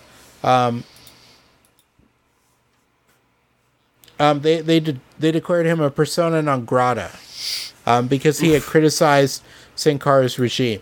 I really feel like the International Court of Justice sounds like the People's Court, where it's like, this is the plaintiff. I'm Doug Llewellyn. It's about the same, but instead of everybody get paid, nobody gets paid. This is the defendant, Thomas Sankara. Yeah, that was when they were like typing the name up on the screen. You know, yeah, that was such a good show. In September of 1985, Sankara delivers a speech where he calls for a revolution in Mali. The Malayan leaders are not very happy with this because there's an amount of social unrest in the country as it is, and Sankara making the speech just sort of inflames these sort of unrest. Son of a bitch. So after all this is happening, a border war eventually breaks out between them. Mali and Burkina Faso? Yeah. So on November 24th, tensions on the border begin to build after a Burkinabe nationalist kills another near the border of in Somme province on the border with Mali. The Malian police, they cross the border to arrest the murderer and also detain several members of the local committee for the defense of the revolution, who are preparing a tribunal for the murderer. 3 days later, the police from Mali will enter Konya to quote-unquote restore order. Burkina Faso would make would sort of like try to contact the government of Mali to sort of work this out, but Mali gave them no response. And beginning in December of that year, Burkina Faso informed Mali and other surrounding countries that it would be conducting a census that would be from December 10th to December 20th. So on December 14th, military personnel from Burkina Faso enter Akacher to assist with the census, and Mali accuses these military authorities of pressuring Malian citizens in border villages to register with the census, which Burkina Faso disputed. Okay. In an attempt to reduce tensions, the ANAD, which is a West African treaty organization, dispatches a delegation to mediate between the two powers. The president of Algeria, Chadli Benjedid, Chadli. also, yeah, Fucking Chadli. he also contacted the leaders of both countries to encourage a peaceful resolution. How is the president of Algeria the whitest of white guys? Please explain that to me. Chadli Benjedid, he looks like a fucking Chadli. Ryan, okay? I think we know the answer to this question. Imperialism.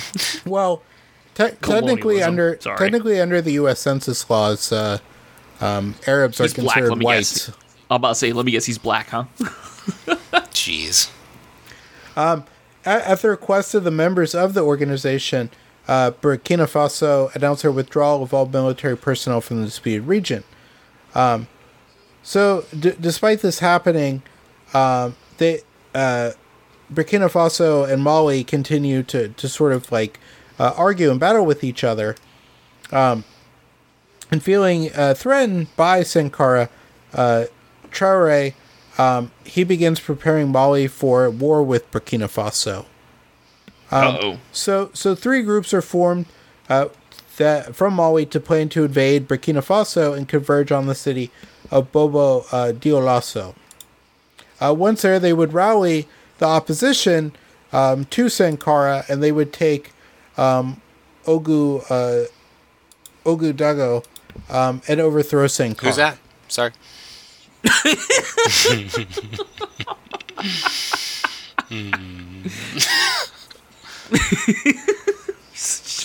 Dick.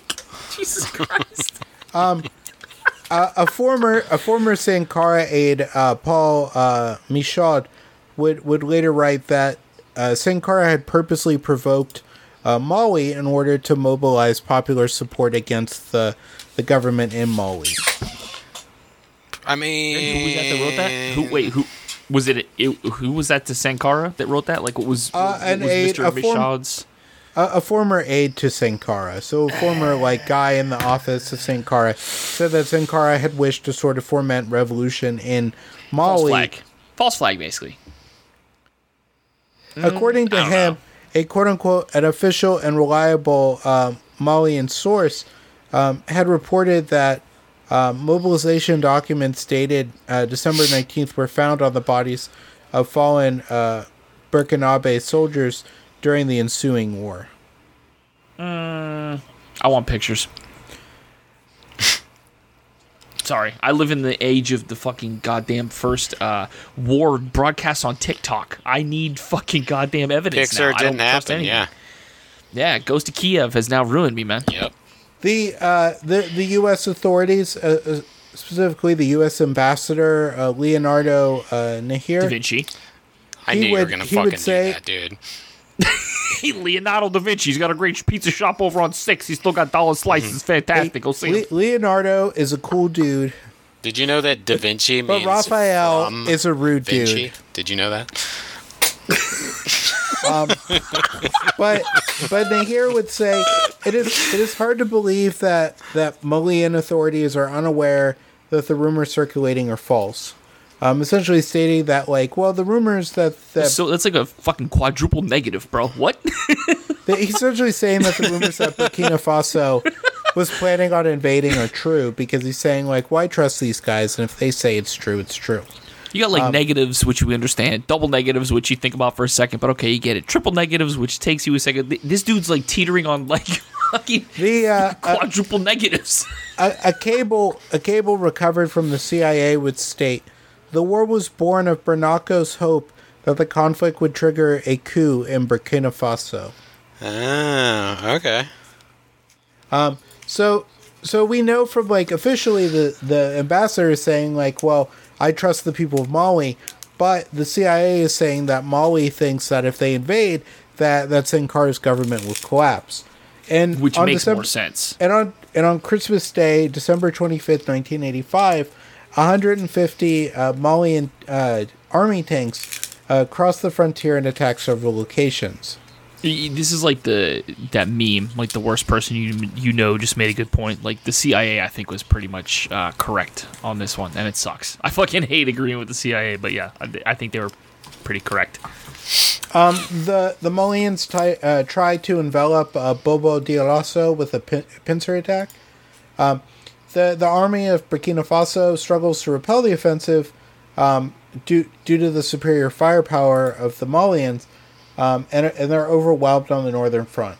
They quickly secure the towns of Dionouga, Selba, Kona, Dona, which is in the disputed region of the Adjachere. Okay. the government in Burkina Faso receives word of hostilities at 1300 hours that day, so 1 o'clock p.m., and immediately issue mobilization orders. The Burkinabe forces regroup in Dianuga, and they launch a counterattack. Compayor, he, as a captain in the army, took command of the Western Front.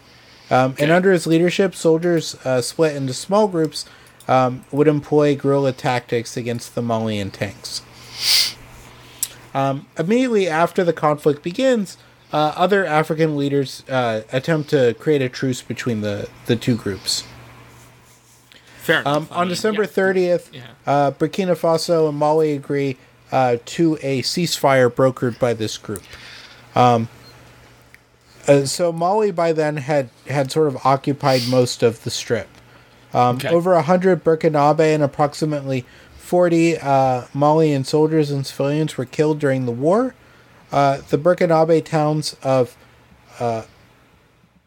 Oai, Higoya, Djubo, and Nasambo were left badly damaged by the fighting. I'm looking at a map, right? And that town is absolutely pronounced Cuyahoga. Jeez. I can see exactly what town you're talking about. That is fucking Cuyahoga. I think I've heard that before. But on January 17th, Traoré and Sankara meet and formalize an agreement to end the hostilities. The International Court of Justice later would split the Akacher. Mali received the more densely populated western portion, and Burkina Faso, the eastern section centered on the Bele River. Both of them indicated that they were happy with the agreement. But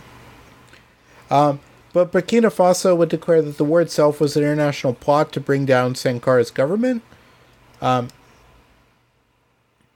It also rejected speculation that it was fought over the mineral wealth of the Akacher region.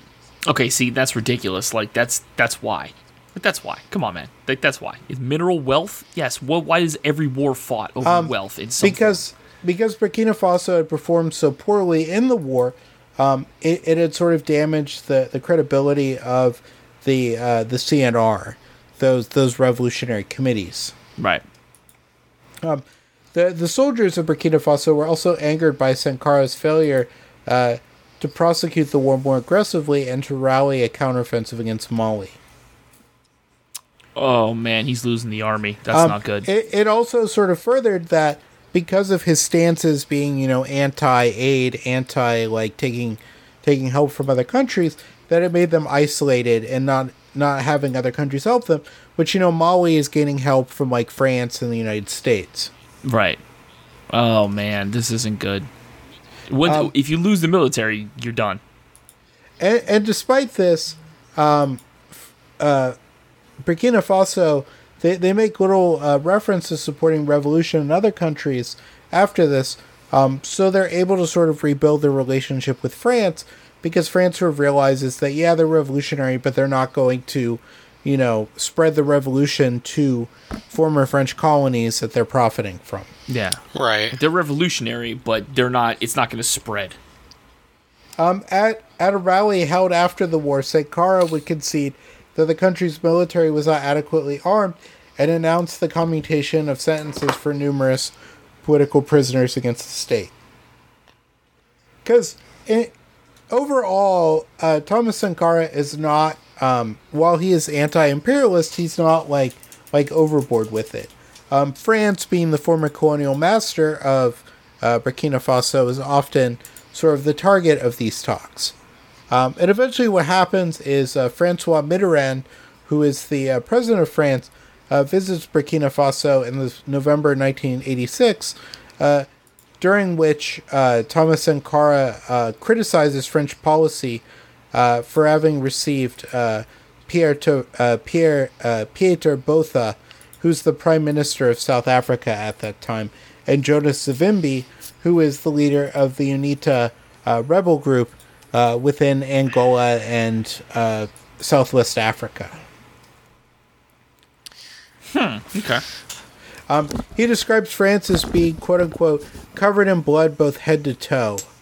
And during that during that time period afterwards, France lowers its economic aid 80% between 1983 and 1985. Oof. So that's gonna hurt.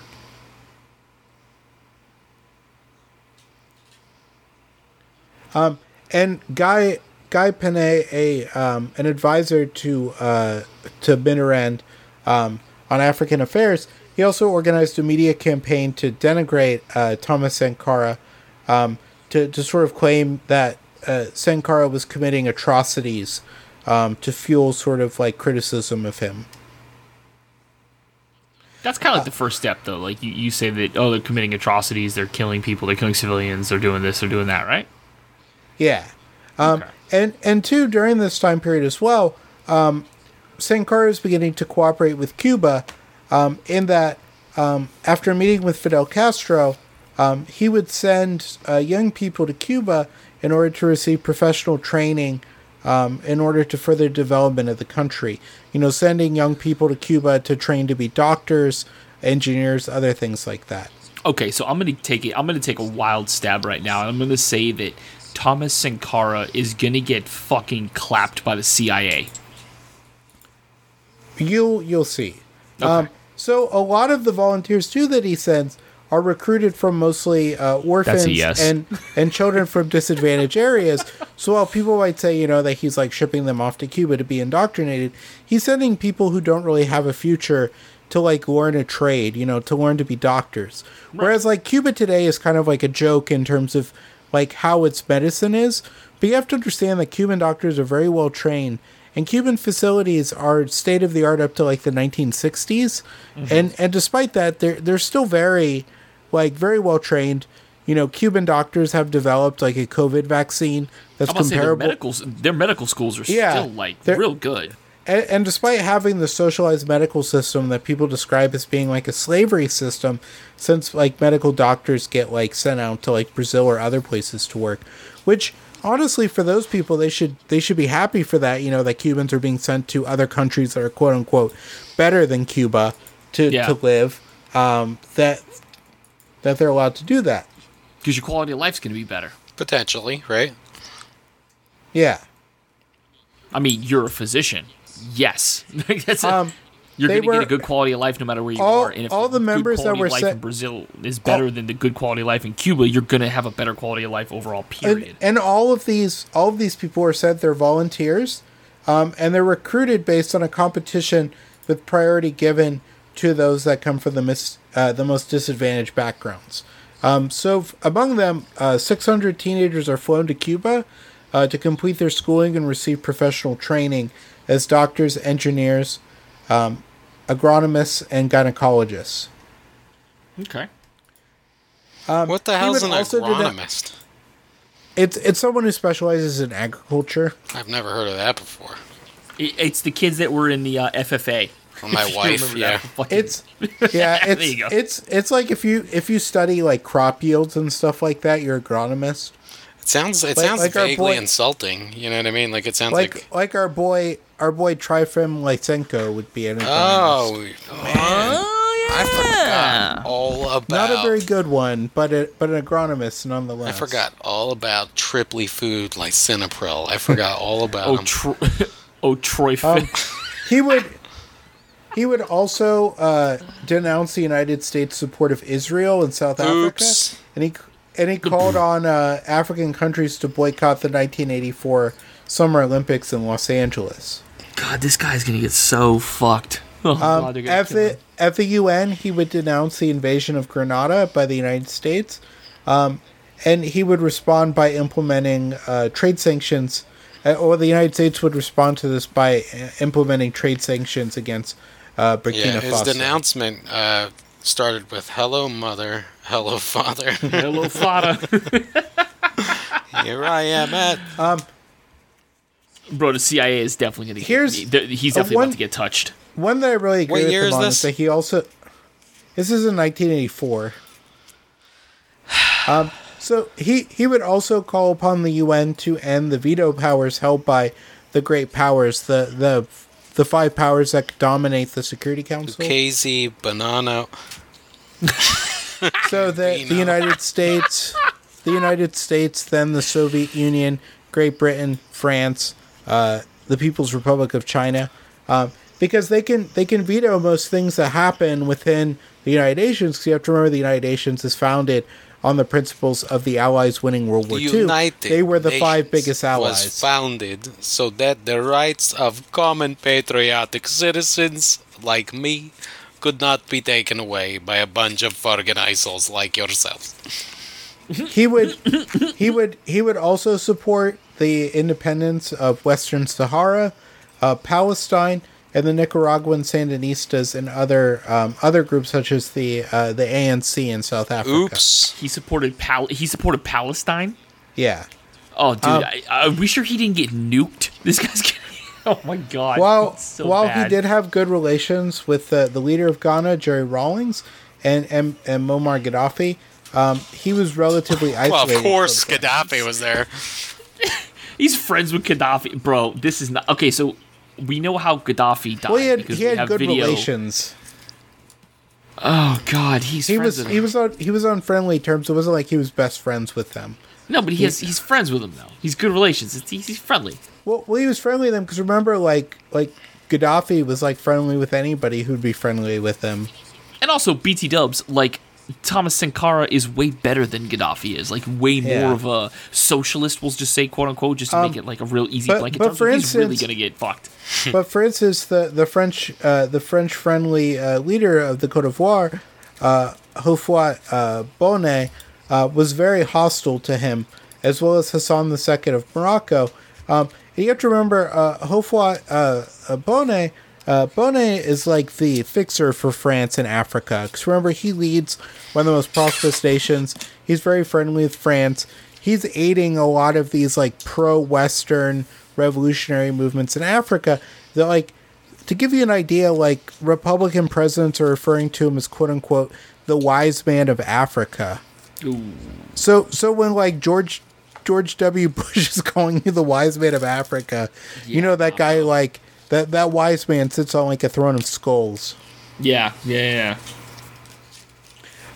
He would also be on the forefront of ecological awareness, and he's one of the few African leaders in the 80s that was making environmental protection a priority. He would fight against brush fires, which he said will be considered as crimes and will be punished as such. Against cattle roaming. He said, which infringes on the rights of peoples because unattended animals destroy nature, and also against the anarchic cutting of firewood, whose profession will have to be organized and regulated, because he realizes that he doesn't want his country to end up, to give an example, like Haiti, where unregulated cutting of like wood has led to like ecological catastrophe within the country. Yeah. Right. I didn't know about that, and I worked with a Haitian guy, and he told me all about it, and I was like, holy shit. Mm-hmm. He's like, yeah, man, it's a fucking mess. So funny. During his rule, within a 15-month period, he had what was called, he would plant 10 million trees in Burkina Faso.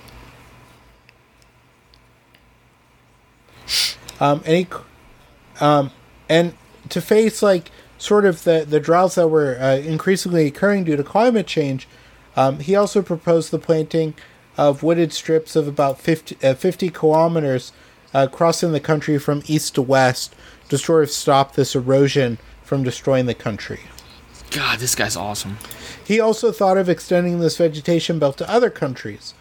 So before 1983, cereal production in Burkina Faso was close to 1.1 billion tons, but it would rise to 1.6 billion tons in 1987. Wait a minute, so you're saying that the fucking Lucky Charms that I ate when I was like 2 years old could have potentially been made in Burkina Faso?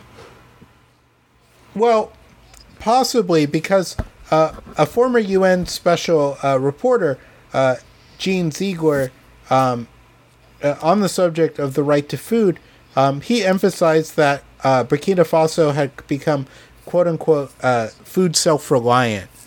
Ooh, okay. Or food self-sufficient, meaning that Burkina Faso didn't have to trade for a lot of their food goods. That they had created a system that they had created a system of what can be referred to as autarky. Though I don't like to use the term autarky. They had become self-sufficient and didn't need to rely on foreign nations for their food. But but you said cereal production. Did they really actually make like Lucky Charms and Frosted Flakes and shit? Well, no, cereal is like grains, rice, like that type of thing. Oh, come on, man. I was excited for a minute here. I was thinking like Rice Krispie treats were made in Burkina Faso. It's just Thomas Sankara like riding his bike in front of the parade down the street. Ryan, if you want to know when he dies, that's a Cheerio honeybee. Ryan, if you want to know when he dies, just remember when you were a kid when you couldn't get Cookie Crisp anymore. You couldn't get it. That's when. I remember. Remember that? You go to the fucking grocery store and it's just gone, and you're like, "Hey, Mr. Grocery Store man, where's the Cookie Crisp?" I don't know, son. They don't make it anymore. They don't have that. I don't know. We never had no Cookie Crisp. Not now, not ever. Now get the hell out of here. Oh my god. It's terrifying. What, the store? No, just get out of the cereal aisle, for fuck's sake. Just starts picking up one of those cheap bags of cereal and swings it around at you like a dervish. Why is there so much tricks up here? On October 15th, 1987, Thomas Sankara was killed by an armed group with 12 other officials in a coup d'etat organized by his former friend and colleague, Blaise Compaoré. Goddamn Blaze, he's back. Fucking Blaze. Blaze, along with Titan and Zap and Nitro, they're back. Yep. Before the coup. All these gladiators. Before the coup d'etat. Shot with a Nerf gun 12 times. I wanted that gun so bad. We definitely looking at a fucking Stinger bro. missile. We definitely set up some American Gladiators events in my backyard. And then Blaze jumped in one of those like rolling balls and escaped. Yep, he was out. Oh god. Compaoré.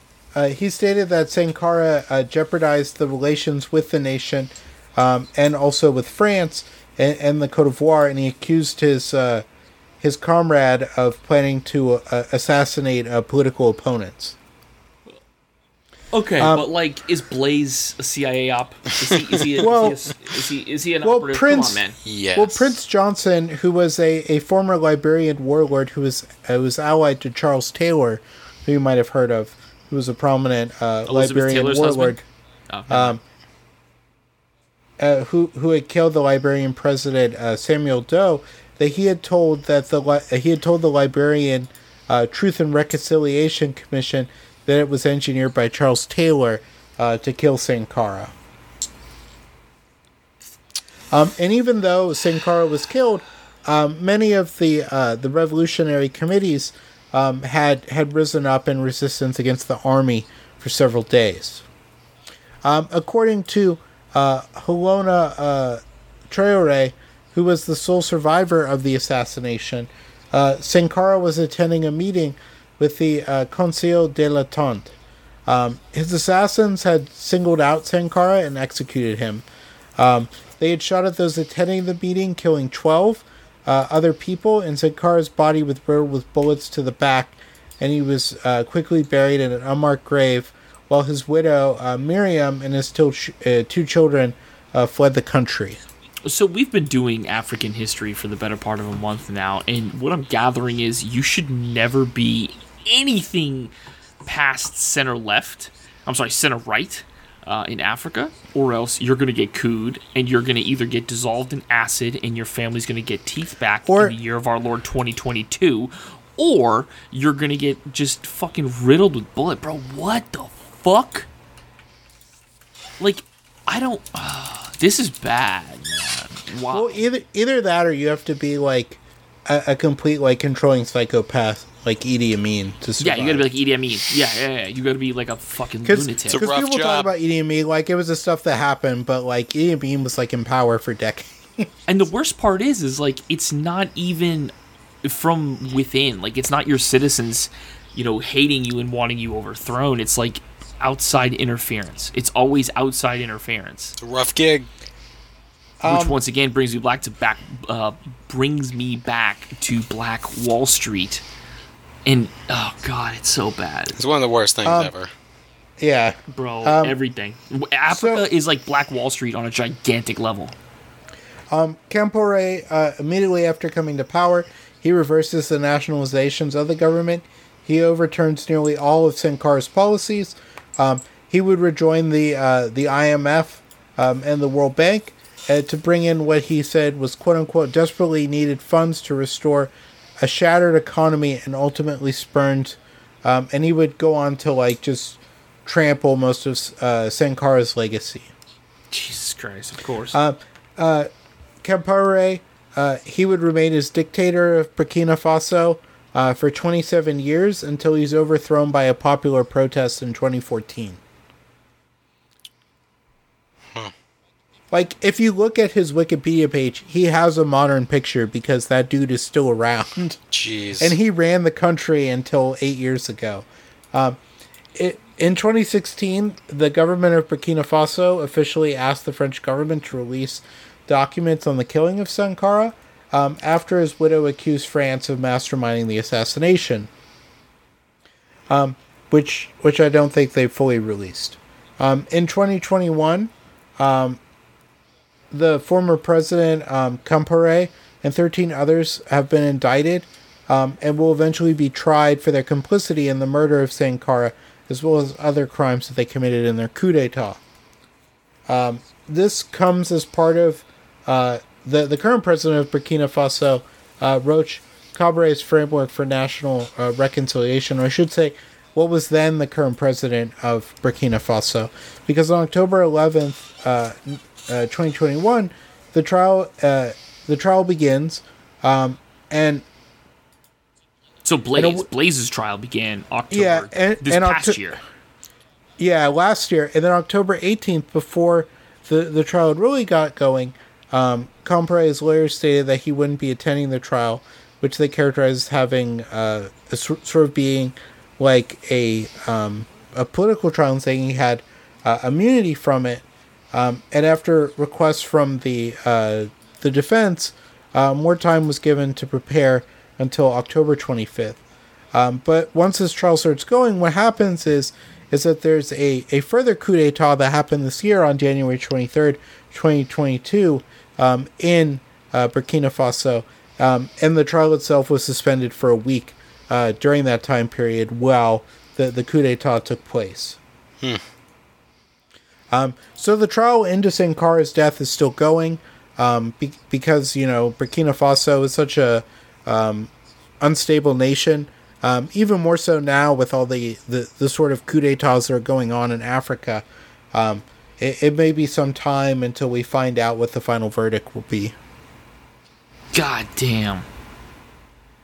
That's crazy. It's my understanding of his assassination that they pretty much just, while his back was turned, some guards just or alleged guards just shot him in the back with an assault rifle and then just killed the other 12 people in the room except for one dude who survived. Yeah, that's such a coward. It's so cowardly, dude. Yeah, well, that's nuts. Oh my god, the more I like these people that you introduced me to, Steve, the more I hate it because they always go out in such a terrible way. And even if it's not horrifically gross and terrible, it's just a coward. Yeah, no more assassinated people.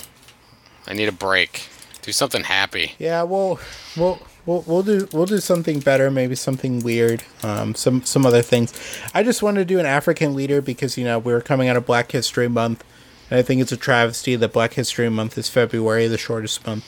So we're gonna bleed out into some other months, do some African leaders, and then I like it, man. Oh yeah, I like it too. I don't know a lot about African history, so it is good to learn about it. I have some ideas for some next ones that are more lighthearted. That we can talk about. Right. The Anheuser-Busch Company. Yeah. Listen, no. Listen, as soon as you start to be like, yo, Coors Light is problematic, I'm like, man, fuck, I went to Coors Field when I was out there in Denver recently. I'm like, god damn it. Yeah, they're like Henry Ford level. Oh no. The protocols of the elders of Budweiser. But instead they're like communism, a threat to everything. Oh my god. Union, more like fired. More Yeah. like go fuck yourself. Why do you want to pay these people to sit around and do nothing when that money could go to you? For union dues, you could afford a PS5 after 5 paychecks. Hey, why don't these people care about the police union? Dude, I've had this conversation before. Huh? It must be Well, something. That well, I you just don't know understand. about It that, must be some Ryan. shit that poor people don't get. Well, you know, Ryan, that's a very good point. But anyways, that was the trilateral troika. That was the try. Yeah, I'm out. Before this goes anywhere, I'm out. No, I know exactly why. before We'll leave that we for all end up dead. You know. For another Look, I- Before we end up with the vacuum hose like connecting our tailpipe. Before several big rig trucks end up in my driveway. Stay Honking. tuned for episode 100 when we cover the Policemen's Benevolent Association. Good night. Remember, they never call you. All right.